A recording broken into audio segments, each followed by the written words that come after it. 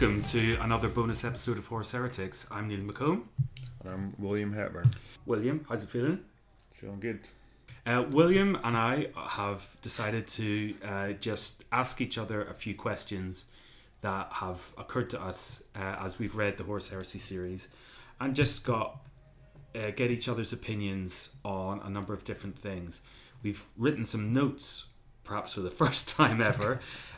William has given me a pen with orange ink. You could have had a blue one, you could have had a lighter blue one, you could have had a sort of lime green one, but... Yeah, like a girl from the 1950s writing a love note to Danny Zuko in Greece. I'm writing in orange ink. Anyway, beautiful pens. Beautiful pens. So, yes, we thought it might be interesting. Will, the floor is yours. Oh, so I'm doing the first question, right? Okay, so my first question was, which authors would you like to see writing for the Black Library? So I'll throw that one right across to you. This is good. And will answer this for himself as well. Yes, so I will, yeah. I started off, will we do one each? Yeah, I may not have as many as you. I've got four. Yeah, I've got two. Okay, cool. I thought, first one, I think, is just, it's not really an out there one. I just think it will be better. I've got Margaret Atwood. Yeah. She will do it. She'll buy into the whole thing, but she'll do it 100 times better than any of the Black Library writers. And that's not a diss on any of those writers. She's just better than pretty much any author. I think that's quite a good shout. And on a similar line as someone I considered putting down, I didn't, was Cormac McCarthy, because oh god, it's so bleak. but the point, the thing that reminds me about your Margaret Atwood choice and him is like they're both people that have written things that like ostensibly fit into a sort of genre fiction mold. You know what I mean? Yeah. Of like a dystopian future, different types of dystopian futures, right? But that broadsheet journalists won't call sci-fi. Yeah. I mean, and partly that is a little bit annoying because I remember like watching The Road and then reading The Road and thinking this is really good, right? But it's basically your standard Mad Max scenario, right? For real. But he's sort of been credited as like by people who don't read or watch that kind of stuff as having come up with something. A visionary. Yeah, you know what I mean? And like that annoyed me a little bit, but it is a really good book. I think Margaret Atwood has said, in the face of like those kind of questions, she's been like, it's sci-fi. Yeah. It is sci-fi. It's really good sci-fi, but it's only unusual to you because you haven't read sci-fi. Like, she is fucking brilliant, and she will address issues, and this, I think we'll go on to discuss this a little bit more. She will address issues that we want addressed, but that have traditionally been left to the side. I think it's a good pick for She's sure. Do you want me to do one or do you? Over to you. So my one is kind of, it's a little bit along similar lines, but I suppose it's more conservative than that. And I'm just going to say Anne Leckie, who has done. I've actually only read the first one of her series, and I can't even remember what the name for the whole series is. But the first one is Ancillary Justice, and like, I suppose it is marketed as a more kind of highbrow sci-fi. It's definitely genre fiction. It's in the sci-fi section, no doubt. Oh, no doubt. Yeah. But it is. It's about. It's kind of, it has similar themes in some ways to the Horus Heresy books. It's about a sort of intergalactic empire and a disruption within this empire, but it's a lot more about a sort of AI and stuff like that. But there are like real descriptions of the technology, but not in the kind of fetishistic way that a lot of Black Library books. It's more internal. It's more about the internal world of people and this AI character who's at the center of it. Anyway, I thought she could probably do something really good. I'd be really interested. Is Anne Leckie Scottish? Leckie is a very Scottish name. It is a Scottish name. I'm actually not sure. Cool. The next choice I went for was Haruki Murakami. Okay. Just because I think he would tell a completely different story than anybody that has written for Black Library before. And the reason why I like his writing is that he goes into an insane amount of detail about things that don't matter. Like about just completely ephemeral stuff. Right. But it's like the ephemeral is not ephemeral, it is the subject. And I would be interested to hear about that. It would be the life of a servitor. Right. You know, right. it would be something like that. And exquisite detail, a huge amount of time dedicated to nothing. Right. And it's so good. It's so good. Even in translation, like, it's incredible. I've actually, I have never read a book by, I've read a little bit of one, but I've never read a full book by Haruki Murakami, so happy to take any suggestions, maybe not on this podcast, but, you know, or yeah. on it if you want. Yeah, you know. well, I mean, for a starter, I would maybe say Hardboiled Wonderland. Right. But then, to just up it, The Wind-Up Bird Chronicles. Or Norwegian Wood. Did I see the film of Norwegian Wood with you? Not me. This no. would have been like 10 years ago. No. I saw it in Glasgow. And it would have been around the same time you were living there. Fantastic. Okay. Those are the Rex. Cool, thank you. Last one over to you. Last one. Okay, so my next pick was going to be Philip Pullman, for the reason that his Dark Materials and Horus Heresy are both kind of riffing off Paradise Lost and the story of like fallen angels and all that. I haven't read any Philip Pullman. Oh really? No, I've read Paradise Lost. I've struggled through most of it. You should read his Dark Materials trilogy. Yeah. It's really good. Okay. And they're making a TV series, I think, of it at the minute. I think you're right. Yeah.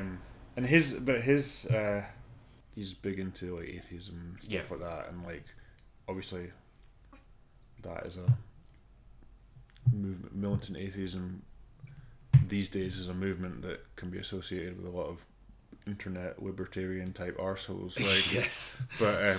But the sad case of the internet atheist is a. Ugh. But Philip Pullman seems like a legit dude. Oh yeah, no, absolutely. He's and very big into his public libraries, so in my mind, he's a good man. yeah, but anyway, like these books there are sort of bizarrely in a way there are children's books, but they've got some really dark stuff, and there's a real sense of and you know in the Black Library we like dark, grim, dark shit. Yeah. Readers of Horus Heresy, but anyway, he likes the books have a real sense of like. There's a statement being made, you know what I mean? Which is what you don't get in the. Well, that's it. I mean, like his books prove that like you can write children's books and explore interesting issues. Absolutely, like yeah. Whereas these books have it's just like unlimited ground that they could cover, and they choose not to. Yeah. Which is a point that we will go into, I think, later on. Okay, you have some more picks. I've got two more. Have you exhausted your list? I think I'm done. There's people floating in the fringes of my consciousness I can't remember the names of and stuff like that. Okay. So if anything comes up, So my next two I think will be fairly quick. I've got P.G. Wodehouse. Okay, nice. Because he's one of my favourite authors, and we've gone on at length about the fucking lack of a sense of humour in these books. And P.G. Wodehouse is the funniest writer in the world, and his books are nothing but witty lines and good humoured gentility, I think. And I think a little bit of that would go a long way in the Horus Heresy. The other one is Darren Anderson. Cities guy. Yeah, the Imaginary Cities guy. That's a good pick. Yeah. He's a Northern Irish writer. He's Oneropolis on Twitter. He's an architecture critic, and I would be interested in his writing on these alien worlds, and even on the architecture of the ships that the Astartes travel in and stuff like that. His writing's great. The subjects that he chooses are great. I would really be interested in like a series of articles that he wrote on these imaginary architecture scapes. That's a fantastic pick, like right out of left field. I wasn't even thinking of a it. non-fiction Yeah. book, which is actually, I was going to say, like, I was struggling to come up with authors because I was thinking everything I've read lately has either been history in relation to my work or other non-fiction books or just shite, basically, like the stuff that we read for the podcast. And like, so I was struggling to think of recent, like, you know, like interesting authors I'd read beyond the purely sort of genre fiction mode or non-fiction, but I think that's a great choice. He's like in my mind, he is like a fucking rock star. I will read everything by him. Yeah, he's good. He is good. So, are we done with that? Any? Yeah, that's my list. Okay. Ended. So you got your first question now then. Yeah. So, one question that keeps on coming up to me, and it is sort of linked with a previous bonus episode that we did, and I haven't told William this question yet. I'm just interested to get his take on this. Explain to me why chaos is attractive to the followers of chaos. It's a good question, and sometimes reading these books I think, Christ, there were a lot of Space Marines so ready to jump on board with chaos, you know what I mean? So fucking ready. And like, to varying degrees the books depict them like that there's, you know, been sort of simmering problems with them being like far away from the Emperor, seeming distant, and none of that really seems enough to be like, I want to be turned into a fucking decay monster, you know what I mean? Yeah, exactly. And when you are a decay monster, what is stopping you from just going like, it was better than this? like my arm's falling off. There are constantly maggots emerging from different parts of my body. Like. Exactly. That the hole in my side has a little demon dancing in it. Do you know what I mean? It was better before this. Just 100% of the time, just 24/7, you're just like you're brushing your teeth at night. The demon's still dancing away, and you know you can't be in the height of like battle at all times. You know, like scaring your opponents and like. You can't be evil all the time. I mean, like you might, because you might appreciate that kind of thing when you're like, as you say, you're trying to freak out some, you know, give Imperial troopers. You know what I mean? And you're like, but like, hey, little fella, do the funny dance that scares the normies. But is there a real question there? Like, is that something that? No, it is a good question. Like, in a way, it ties back to our author question. It's like, this isn't really what like either the publishing house or the authors or the fans anything to do with it. It's not really what the books are made for, which is a shame, because it's sort of a crucial central question to it all. But it's kind of like, let's get to the battle, let's have the carnage, and it's but there is like a sense of even when they are like decaying beast monsters, that they think they are right, and that the Imperials are foolish and blinded, and you're like, is that what this is? Is it like, the world is awful and the only truth is entropy and murder and death and rebirth and life and death and rebirth? I'm like, that's... Is that it? An interesting example of this, and I don't want to... We're currently, in terms of the timeline of our podcast, we're about to discuss the second half of Flight of the Eisenstein. Like, I'm going to talk a bit about Grulgor, and I think you can probably anticipate what happens to him, even if you've not read it yet, right? Ignatius Grulgor. Yes.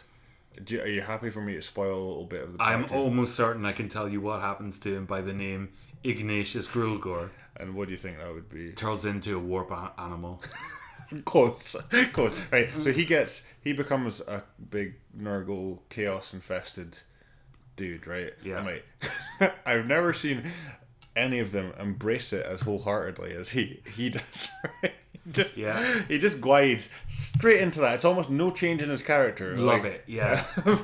And finally, and he's criticizing Garrow. He's like, Garrow, you're so fucking conservative. This is obviously like straight arrow Garrow. You straight arrow Garrow. So this is obviously the way forward for us. You know what I mean? This gives us all these like powers and possibilities. And it's like there's no sense of internal conflict whatsoever. It's like he was just offered this, and he was like, great, Yes, I can be like me, but better and with worms coming out of me. Full of maggots. Yeah, and like... my arm's falling off. I mean, the only decent explanation for it is that, like, occasionally this point is sort of made where they look at, like, augmented people that they are thinking they should kill because they're alien abominations, and they're actually occasionally, very rarely, there's like a moment of reflection where they're like, well, actually, you could say that we're we're mutated or whatever, augmented versions of mankind, so is that just like us basically? So like I suppose you could say there's a certain like twist of logic that could be written well to say that like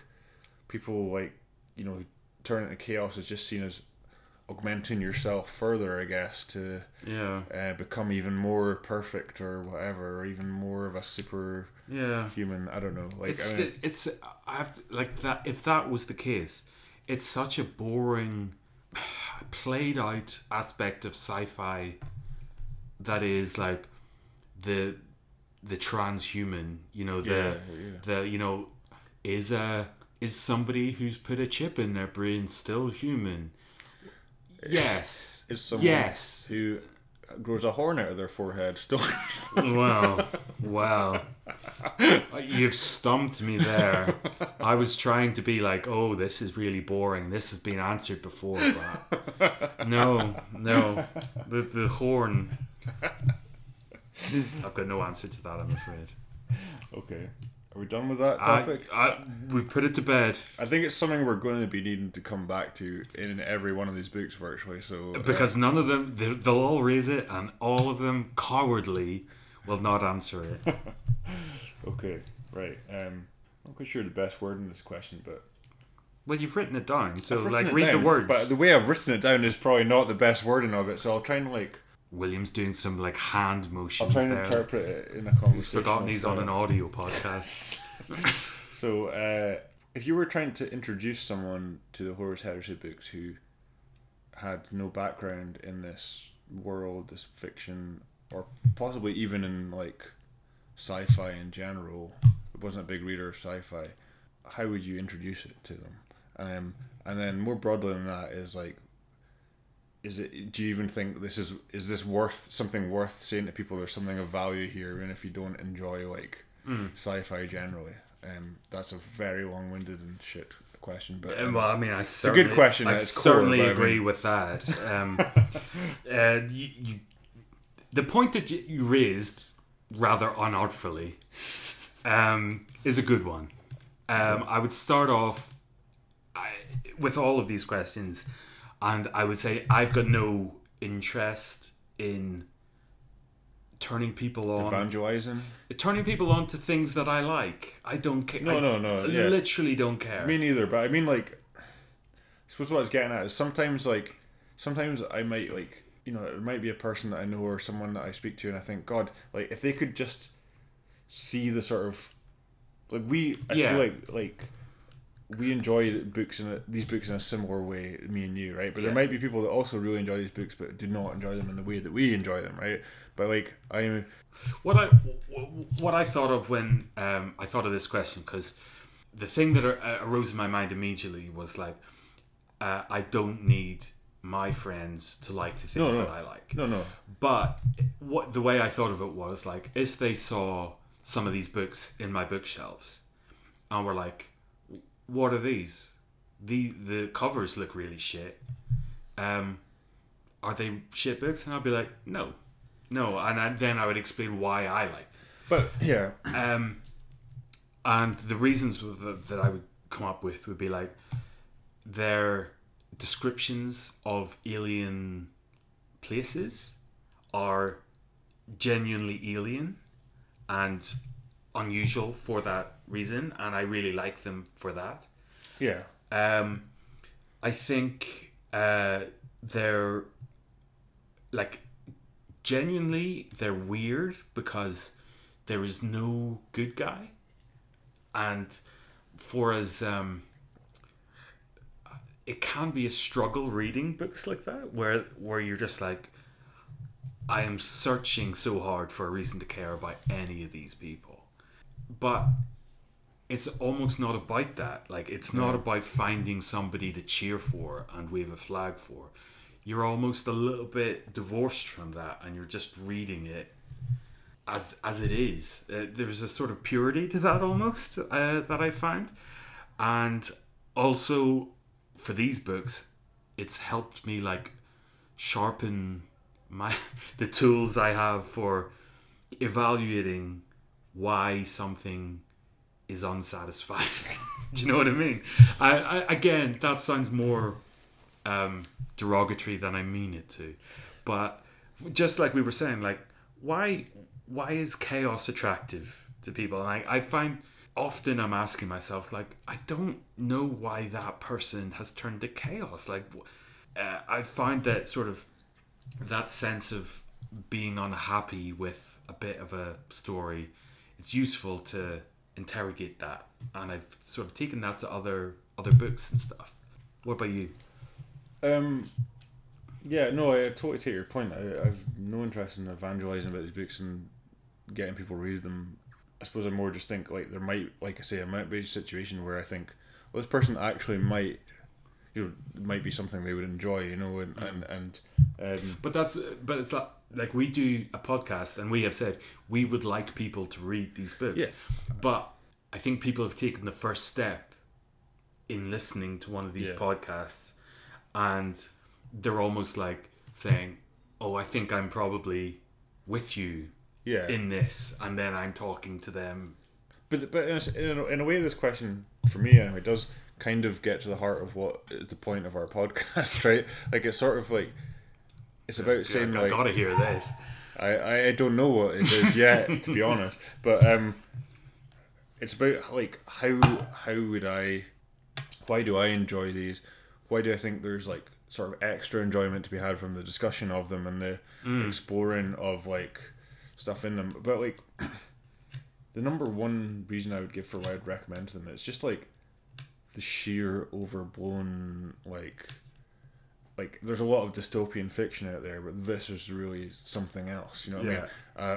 A far future that is entirely war with like superhuman warriors who some of whom have turned to worship these like Lovecraftian, and then you've got all the alien. It's just so grim and so over the top that reminds me of 2000 AD sometimes, the sort of the style of it, and I don't know if it's a kind of British sci-fi sensibility or something. That is I can see that, like almost the art style rather than the style of reading those things, because those books are like, especially Judge Dredd or something in those books, it's really ugly. Like, there's so much going on in those panels. I love them, and I love Judge Dredd. I don't. Like, I think I bought those collected versions. Yeah. And I bought like 3 or 4 volumes at once on your say so, I think.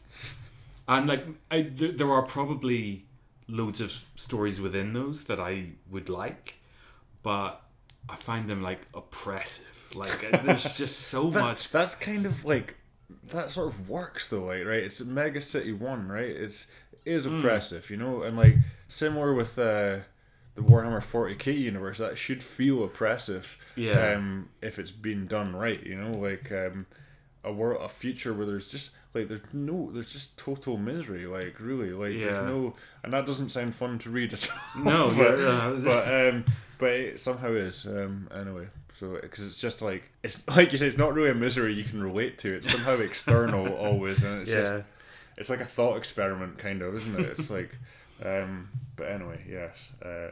Right. To your question then.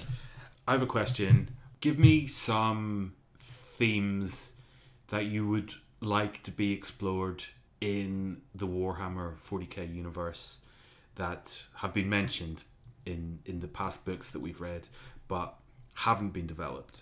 Okay, I can give you one right off the top of my head. It's like I mentioned this on one or two of the podcasts, that there's like this realization among some followers of the Imperium, usually not the Space Marines actually themselves, but that the sight of, like, if you're one of these planets that's been encountered by the Great Crusade, and suddenly, you know, these warriors descend and absolutely start destroying your entire civilization. Like, I mean, usually that's after. Sorry, I was going to say usually that's after some negotiation, but that's only if you're a human. Yeah. Related, there might be negotiation. For other alien species, it would just be instant assault and destruction. Right? They may think the exact same thing, but they don't get any kind of And communication. like, there's a couple of descriptions that do quite well to, like, actually imagine the terror of, like, seeing these troops, like, in the last book. I think there was a particularly good description of that. Yeah, I think you're right. And like, the last book being False Gods at this point, are you? Yes, that's a good. Okay. Yeah, thank you for pointing that out on this podcast. I think something that explored that a little bit more. I'd quite like to see, almost like, and maybe this has been done. I haven't, like, read the short stories and stuff in this series yet, but like a short story maybe from the point of view of, like, one of these alien civilizations that was encountered in the Great Crusade and what it looked like. Seeing them all. I'd love that. In, you know. That would work so well in, like, a collected version of short stories. Yeah. Give me the points of view from different alien species as they are wiped out, or give me a day in the life of an alien the day before, like normal day. Yeah. And then that's the ending. Yeah. Is like this scene of absolute apocalyptic carnage is unfolding. Absolutely. Yeah. A few of the things that I thought I wanted a bit more information on. Why is the Emperor a human, but yet more powerful than a god? Like, how did that happen? Was he born that way? Is that just a mutation? What? Good question. I want an answer to that. There was you may have noticed a brief blip there in the fucking smoothness that has been this podcast. It was William's PC going to sleep. I thought, but no, it's still recording. Still recording. Another thing from book 1, podcast 1, very first thing, almost the very first thing that I said, but whatever it was erudite, it was sharp, and I want to revisit the point that I made that you didn't answer, William, and I think I'm giving in the you first podcast. I'm giving you another chance. Okay, to sort of redeem yourself in front of me. Okay, and in front of the listeners. Yeah, but most of all, yourself. Okay, let's hear it. Can you redeem yourself to yourself? That's the question. I'm ready to try. Anyway. No, I just want to say that's not really that. What I want is a story of the Remembrancers. Almost, actually, this was the thing that I wanted most, but I want your short stories now. I want the day in the life of the alien species before it's wiped out. That's better than this, but this is still good. The Remembrancers are like a multidisciplinary group of historians. They are recording the same thing in music, poetry, songs, sculpture, architecture, all of that. I want to know their stories. I want to know their setup as they record this historical moment, and then I want that exhibition. You see, yeah. I want to experience that exhibition in that sort of multidisciplinary thing.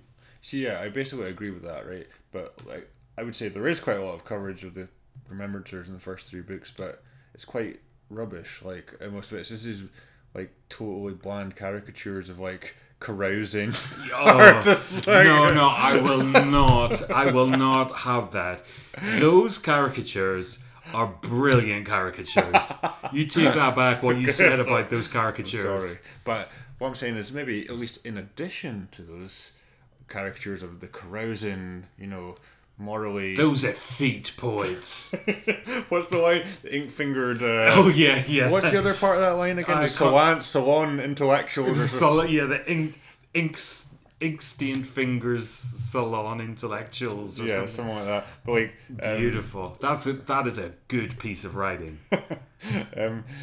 But the no, I think that's a really cool idea. Like what in practice, like because it's not none of it's really dealt with to a serious level. It's just this sort of total caricature of the artist. You know what I mean? In society, like, but to actually think about like how that's something that I hadn't written down, but what I want to bring up now is why does everyone hate bureaucrats? Fucking hate them. Like what the fuck? Like, oh, we've given over this beautiful empire to these bureaucrats who don't deserve anything. And you're just like, give these civil servants a break.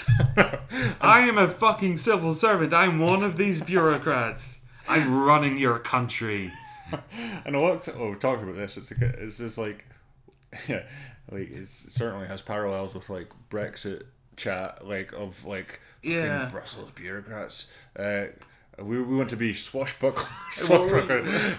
But obviously it was written a long time before that. I'm not saying that as anything. But it's also like alongside that and sort of related is like it always staggers and amuses me the like sheer like aggressive ignorance of the space marines. They're like, don't tell me about the aliens we're going to destroy. I just want to kill them. I don't want to know anything about them. Yeah. If somebody is like reading about the biology of the alien that you're going to kill that you've never seen before, you're like, oh, you fucking nerd. You fucking nerd. As he sharpens his sword on it, like, and is he like shaving with his combat knife or something? I know. They're like leaning over the nerd's shoulder. Does it say can resist bolter shell? No, it doesn't. So what the fuck else do we need to know? I got my bolter. I've got these mass reactive rounds. Can they stand up to that? I don't think so. I doubt it, mate. I don't think your book learning can tell me that. It's like, they just revel in it. Like. They revel in it, and like so much so that I'm just wondering, like, do these authors think like Dan Abnett is a very well-read man? Like, is he going, you can read too many books, you know, you can, these are men of action, this is for real. I don't get it. Anyway, over to you. Where are we? Right, so okay, cool, that was good. I don't know how well this is going to work, right, because Neil's informed me that he doesn't watch the Great British Bake Off.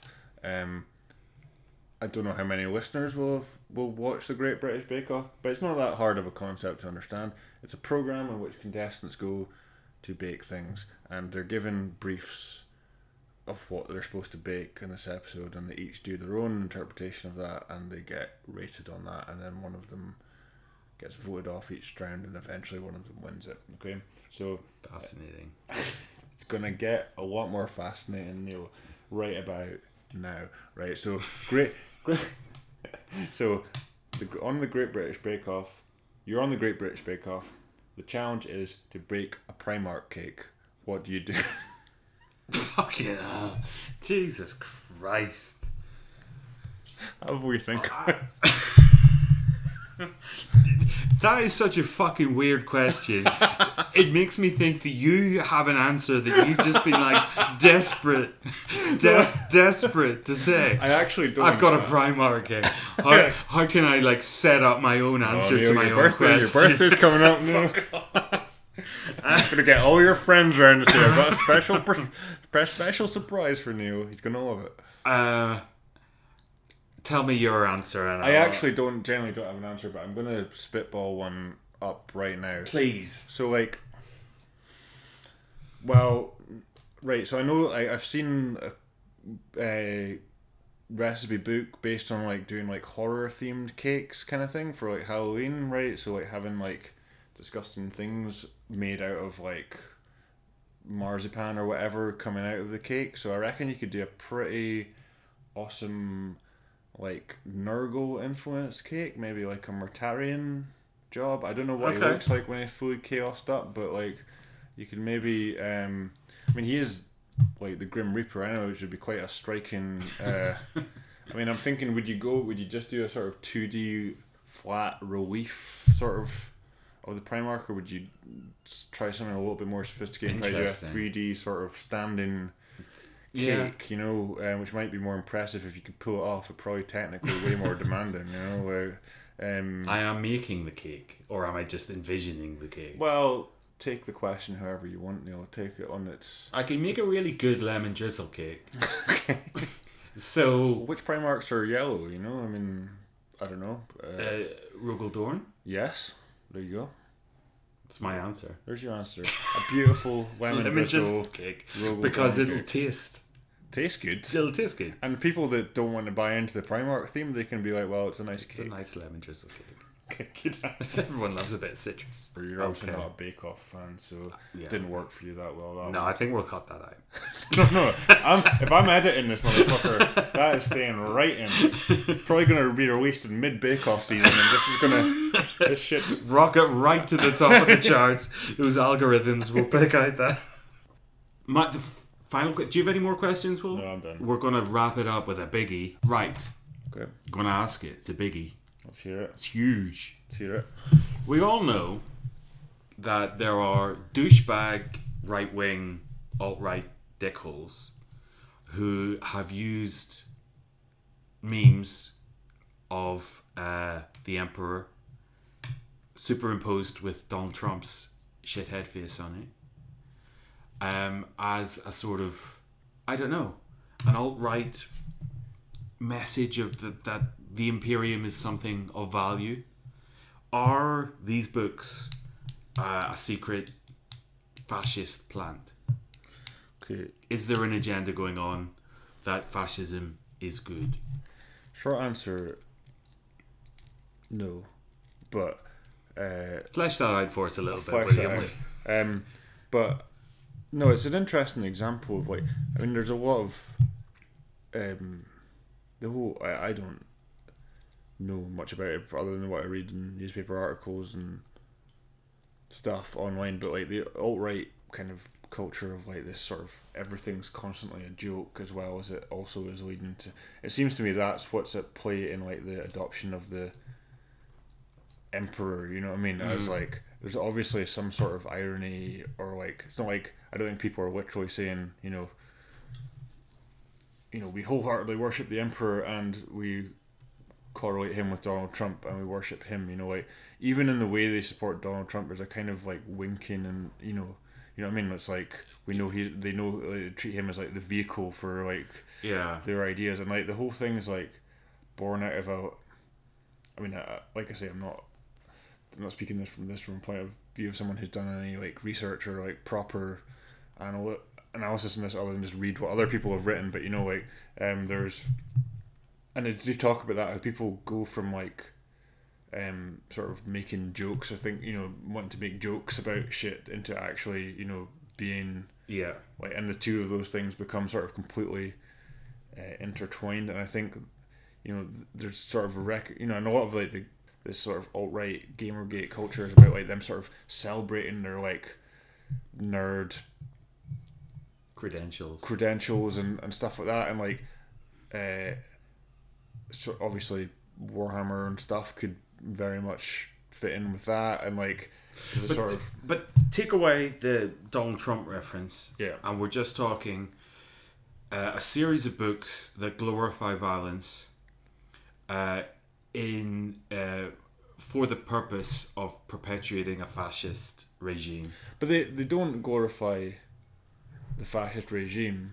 I mean, there's a difference between what the protagonists of the book are glorifying and what is being glorified for the reader of the book. And violence is absolutely treated as a form of great entertainment in the books. It's like, very entertaining. Like, as in they have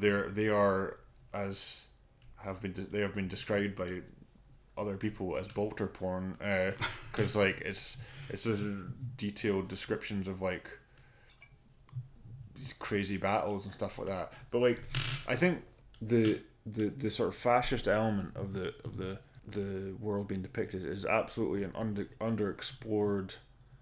The potential of it as a kind of statement or as a satire or as any sort of political commentary is, at least in the books we're reading, pretty much entirely unexplored, right? It's treated as if it is, no, this is just a different world. It's not, it's nothing to do with our world. It's I guess that might be my point, is that the very fact that something so huge is underexplored is almost a silent recognition of its value. I think there's definitely a fair point to be made that like it leaves a lot of space for people, you know what I mean, like to fill that vacuum with their own shit, as often is the case when people protest about, there shouldn't be politics in this, you know what I mean, we want it to be apolitical, and that's often an argument of like that's just an argument of stupid people. Yes, but like, yeah, absolutely, but often like can become mingled with like people who are actually defending the far right and don't want their bad politics to be discussed essentially, and like but the fascist, I mean, it isn't depicted as a good thing, this like practice, if there's any sort of moral core that the writers are associating with themselves in these books, it's the Remembrancers and those kinds of people like Kirill Sinderman and whatnot, who are, he's not a Remembrancer, but he kind of is in the same category, broadly speaking, as a human non-Astartes character, and they are critical of I don't know how this all plays out in terms of like, obviously they're worshipping the Emperor, going down that line, but there's like bits in recent books where Kirill Sinderman's really critical about what they've been doing in the Great Crusade, and he kind of talks about, like what we mentioned in this discussion earlier on, how terrifying it would have been to these other civilizations to see these instruments of destruction descend upon their world. So like, but that only sort of makes me feel like he has sort of seen the light, in that he is advocating not for peaceful coexistence or any kind of coexistence. He is still for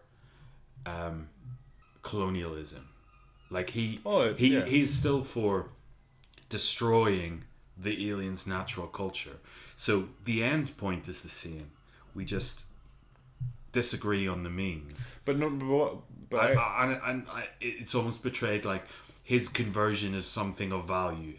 His conversion is like, yes, there are still some good human beings around, when in fact you're just like, no, I disagree with him almost as much, not quite as much as the Astartes, who just want to kill everyone. At least he doesn't want to do that, but it's not more valuable. Like, he has got nothing to tell us. But I do think, like, I don't know, as I say, I don't know how this plays out, but I do think, like, there seems to be a total reframing of the way that the Empire might operate in this ideal future world they're looking towards. But that's kind of getting off topic anyway a little bit, like, because but no, you're right, like in the situation as we've seen it up till now, there's kind of like, as is depicted in one of these short stories I talked about, there's like a sort of quote unquote like peaceful sort of approach that they take, where like they try not to go in and get into fights if they can avoid it,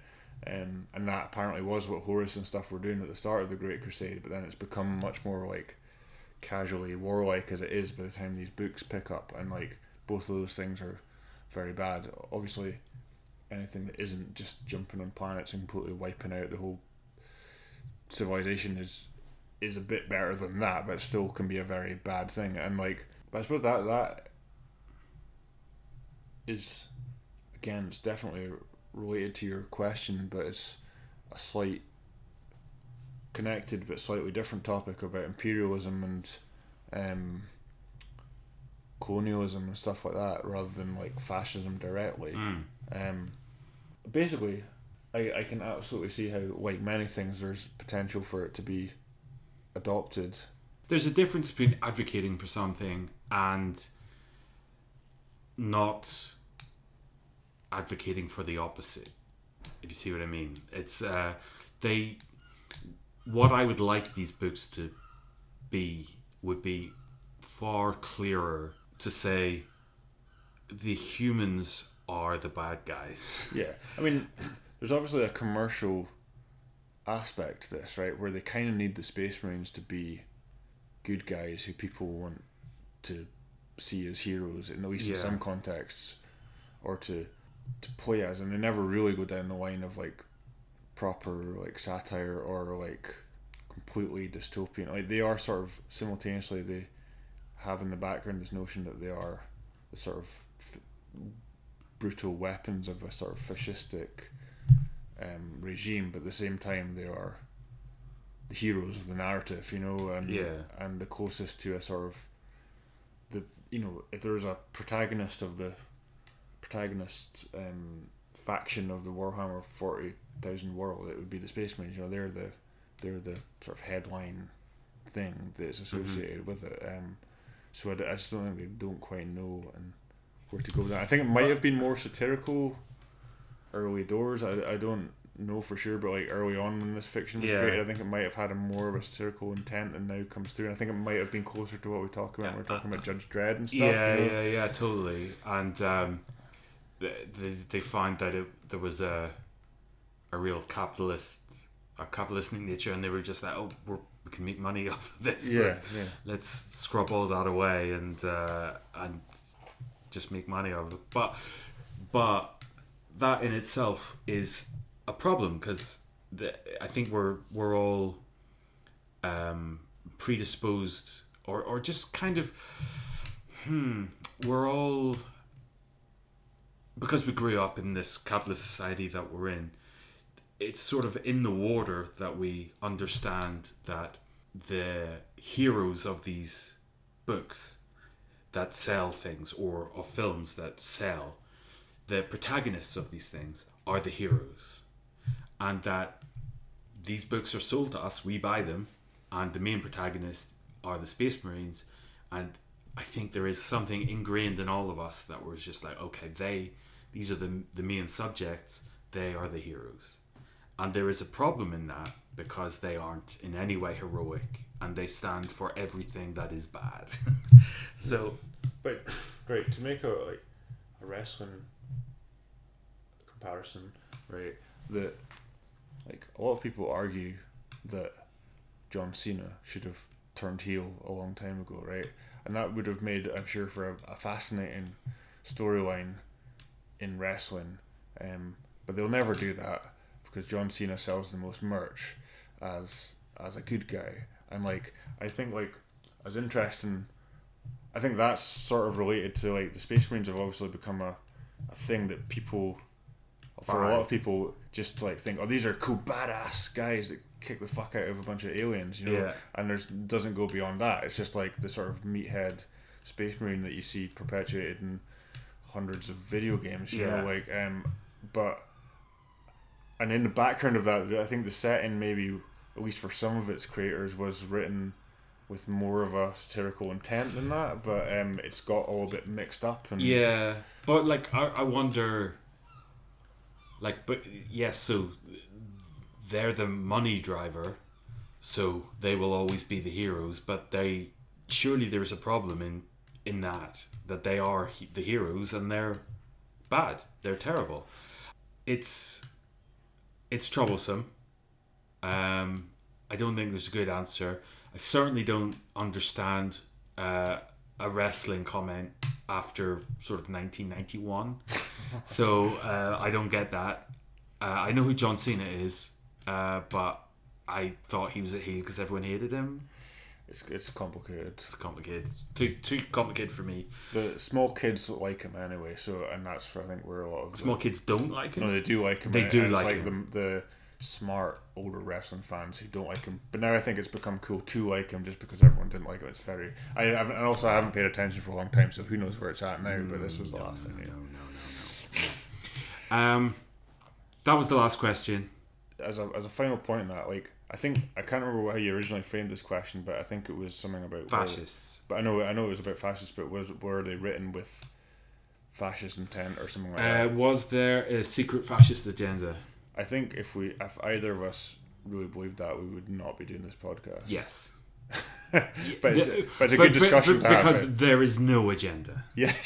No, but I think it's thing. an absolute valid discussion to have, and I think it applies to culture much more broadly. It certainly ties into the Gamergate debate, where companies are always trying to don't want any they want the kind of the benefit of the sort of edginess of a pseudo political situation, but without any of the actual thought that goes with it. Thought that should go into that, and actually taking some ownership of some sort of saying something about politics if you're going to have a political setting, but it's often commercial reasons as well. They don't want to alienate potential customers and stupid shit like that, especially anyway. But I think it's an important discussion, and it is an interesting thing because it's anyway, rambling.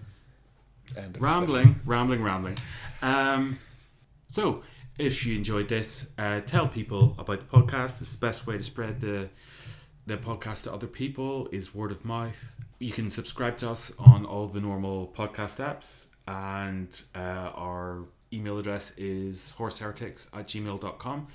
Thanks for listening, everybody. I've been Neil McComb. I'm William Hepburn. See ya. Bye.